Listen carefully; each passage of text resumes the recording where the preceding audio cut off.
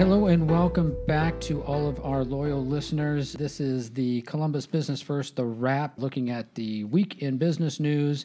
Another very, very busy week. Lots of real estate news in particular. So this one, it does look like they want to kind of have this serve the need that all the people here in Nashville, they've since gotten a Publix downtown. So is everything $1 or less? I don't think they're making that kind of a promise that with also, this. I don't even know that that's Dollar General's I think thing by anymore. calling it anymore. DJX, I think they're trying to kind of hide the origins into Dollar General. Okay. I wish it was called the D. The D. Nice. Have you been to the Hills Market downtown, Eleanor? I have not, no. Okay. I think that's the closest thing we bit have right now. upscale, and that's it's a little upscale. Yeah, it is definitely upscale. I mean, it's convenient, but I don't know how well they're doing. They've been there for a few years now, so I'm assuming they're doing okay. yeah, doing well enough to have stuck around. Yeah. Certainly. But it sounds like a very similar kinds of thing. Lots of grab and go kinds of foods. Right. I think that they have a pretty good selection there, but I don't shop for produce. I've never shopped for produce at Hills Market, and this DJX is saying that they will have produce. So I'm just thankful that the people who live downtown won't be starving anymore. They'll have a place to go get groceries. And potentially they won't have to get in their cars Yeah. and Yeah, drive to walk. the suburbs or at least the brewery district or wherever else the nearest semi-urban grocery store is. Going on to the ticket tax, man, how long has this controversy been going on? It's been more than a year. They took a year to put this together, pretty much. Yeah, so there's now a ticket tax on most entertainment venues and concerts and whatnot in Columbus to raise money for the Greater Columbus Arts Council for the area's arts organizations. Controversy went with it, but this has now been in place for, how many today? I want to say 3 months. 3 months. We have 2 months of return. So this is actually two different taxes, one on everything happening at Nationwide Arena with the money flowing there, and then one on everything else with the money flowing to all the other arts organizations in the city. Looks like in the first month in July it was about $175,000, in August $150,000. Regardless, it's not as much as they thought. They had been predicting above $700,000 monthly combined from the two taxes. Yeah. To get to eventually a total of $9 million a year, $6 million from the arts, kind of the all other events one. Right. They are saying, city officials and arts council officials are saying, we think it's going to go up. Seems like maybe there's some enforcement lag, and the auditor's office is reaching out to people and saying, hey, you should be paying these taxes. But I think it's certainly... That's very disappointing. I mean, it's not like demand is ebbing and flowing. I mean, Right, every month would have plenty of events. We did ask who exactly has not or has or hasn't been paying the taxes, and apparently that's not a public record. I bought tickets to the LC or the Express Live, and they were expensive, but I don't remember a breakdown. I bought tickets to see Rick Steves here in December, and they were They pricey. taxed you. But again, as the Columbus... But I always, here's the thing. I just blame Ticketmaster. Yeah. So I don't know. I don't know if the tax is actually there, because when I suddenly saw the total, it's like, Ticketmaster. Yeah, there's so many fees and Yeah. stuff that Yeah. get tacked on anyway. Yeah, I think most people who may not realize that this ticket tax is in effect, I think they're always going to have the same reaction. Sticker shock right off and, the bat. and that Ticketmaster is it's just a evil bunch of empire, fees.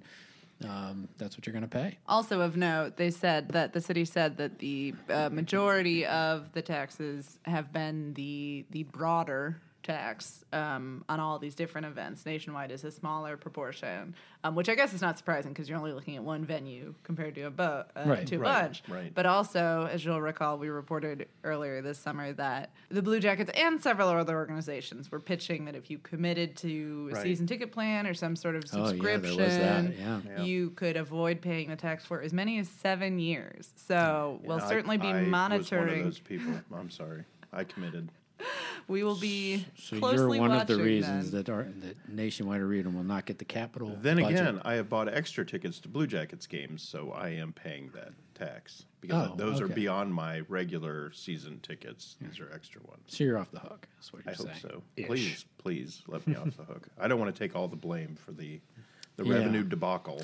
Well, if we figure out who exactly is not paying their share of the tax, we will be sure to report it. But let every arts venue in town know that they are on notice that this tax is we're here. watching you. Yes. Yeah. And more importantly, the Greater Columbus Arts Council, Well, I'm yeah. sure, is watching you. Right. Moving on to the Short North. This is not a headline you normally expect to see, but Cameron Mitchell to shutter Short North restaurant. This is Harvey and Ed's, which I've got to say, when they announced it, what was this, a year and a half or so ago, or a couple of years ago, sounded like kind of an odd concept. But Dan, do you want to tell us what exactly is Harvey and Ed's, and more importantly, why did this not work out? Yeah, Harvey and Ed's was the Cameron Mitchell restaurants. It was their sort of version of a New York delicatessen. So pastrami, roast beef, smoked fish platters, matzo ball soup, things like that.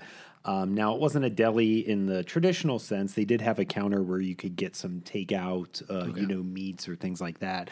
But they sort of Cameron Mitchellized it and turned it into a sit-down restaurant where you could go and get that corned beef sandwich, and some sides, but it's more in their sort of style. So Can I it's ask a question about it? The only time I ever went there was for brunch, and it felt very brunchy, lunchy. Were they pitching it as a dinner place? And could that have been part of the issue? That's an interesting thing that I hadn't thought of, because certainly I think that type of food lends itself more to lunches. So maybe the dinner crowd wasn't there. I can't answer. They would not answer any questions beyond their announcement. They continue to hold the space. So though Mitchell is closing a restaurant there, they will be opening something else new in the spring. They haven't said what. When was yet. the last time Cameron Mitchell Restaurant Group, Is it Cameron Mitchell Restaurant? Cameron Mitchell Mitchell Restaurants, Restaurants. When Get that S on there. when did they last Great close a podcasting restaurant? sound. Yeah. The last, locally, the last, I would say, net closure, you have to go back to 2000, and that was Cameron's of Bexley. Wow. In the meantime, they had a Martini up at Polaris that they converted into a Marcella's, so that'll be kind of like the situation here where Harvey and Ed's is getting turned into something else. That was an homage to two of their employees. David Miller, the president of the company, longtime president of the company, it was his uncles, or his father and his uncle, I believe, or maybe two uncles. Apologies to David Miller. Harvey and Ed. And Mitchell, outside of Columbus, there's been some closures. There was a Marcella's actually in the last year or two in the Denver market that I think closed. They tried Cap City in Pittsburgh years ago, and that didn't work. There were a couple. There was a Martini in Louisville, I think, at one point. So it's not like they haven't had closures, but given the sheer amount of restaurants that he's opened and operated, doesn't happen very often. Especially doesn't in Columbus. happen here. Right. But in the Short North, this dinner question I think is relevant because you always had to wonder when he was going to start cannibalizing his own restaurants because he has how many in the Short North now? Well, 6 now, but it's going to go back up to 7 if you count Lincoln Social and Del Mar as 2 different things. Well, I don't know. Now we're getting deep because, I guess you're right. There's maybe there's only so much business in the Short North.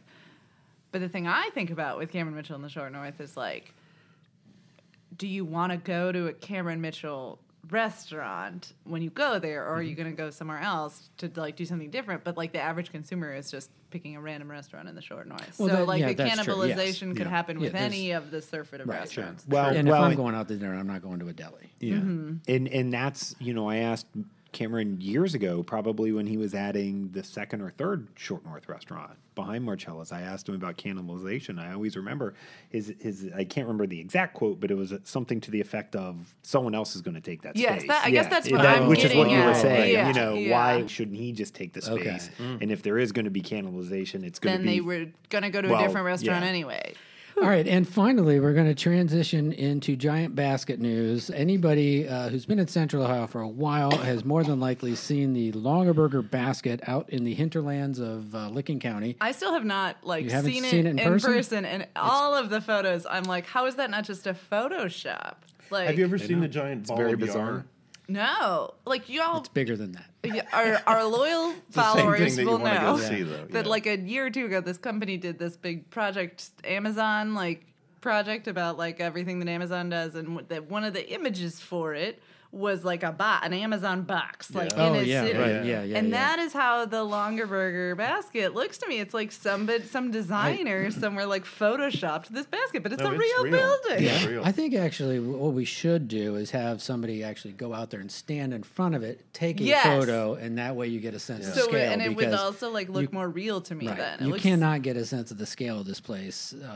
But it's been sitting empty for how long now?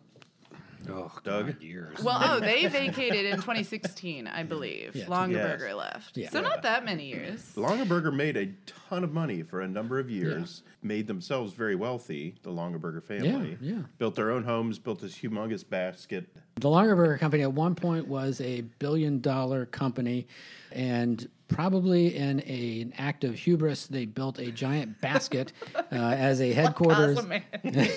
And then Look at my works. has since abandoned the place.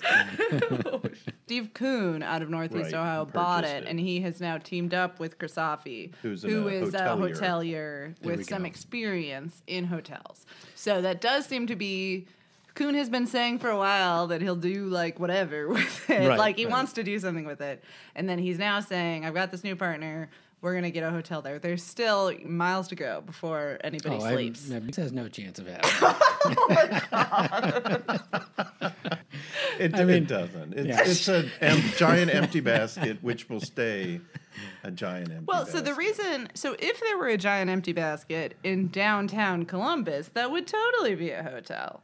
It would be torn down. I think it would be gone. I mean, Oh, there'd be historic building outcry about it. That's not Hey, historic. no, but nothing would become history if you didn't Save preserve it it for now. 100 years. It certainly has character. yeah, I mean, I want to see the thing survive. I just have a hard time believing that enough people. Yeah, the Newark of it all, I feel like, Yes, is the issue. it's the location that I think plenty of people would love to, stay a night in a giant basket if it were all closer. Would you to stay in a Central- giant basket? Is that the thing that you're looking for in a hotel room? It's not the thing. I'm Yeah, looking I mean, for. I guess. Doug, I mean, you're a Northwest Ohio person. Northeast. Northeast, sorry, yeah. Northeast Ohio. In Canton, there is a hotel that used to be grain silos, right? Oh. Don't remember. Yeah, that. I've stayed in that. It was kind of a cool hotel. All the rooms were round. sure. Oh, You know, Oh, 'cause like I the think Christopher Inn the in Christopher Columbus. Inn. Oh, yeah. yeah, yeah. Which, to Eleanor's point, if they would have preserved that place, that would have been yeah. pretty cool. It was but a instead they round built. hotel, so all the rooms were pie-shaped. Like a wedge of pie. I was realizing I was making a face and that doesn't translate No, on audio. And they built the Ohio Employers. I can't remember. There's, I think, one of the pension systems. Yeah, it was now next that to the they'll- old COSI, which is now the county. Oh, yeah. No, it's not the county elections building. I don't know who lives there now. Not Cosign. No. So anyway, we will keep an eye on the Longaberger basket and to see if that actually does come to fruition. I will be the first person in line to stay at said hotel if and when this Wow. happens. Yes, All right. I think that would be lovely. Yes. All right, that's it for this week. Check back next Friday when we have another solid podcast on the weekend. So good. It's going to be so good.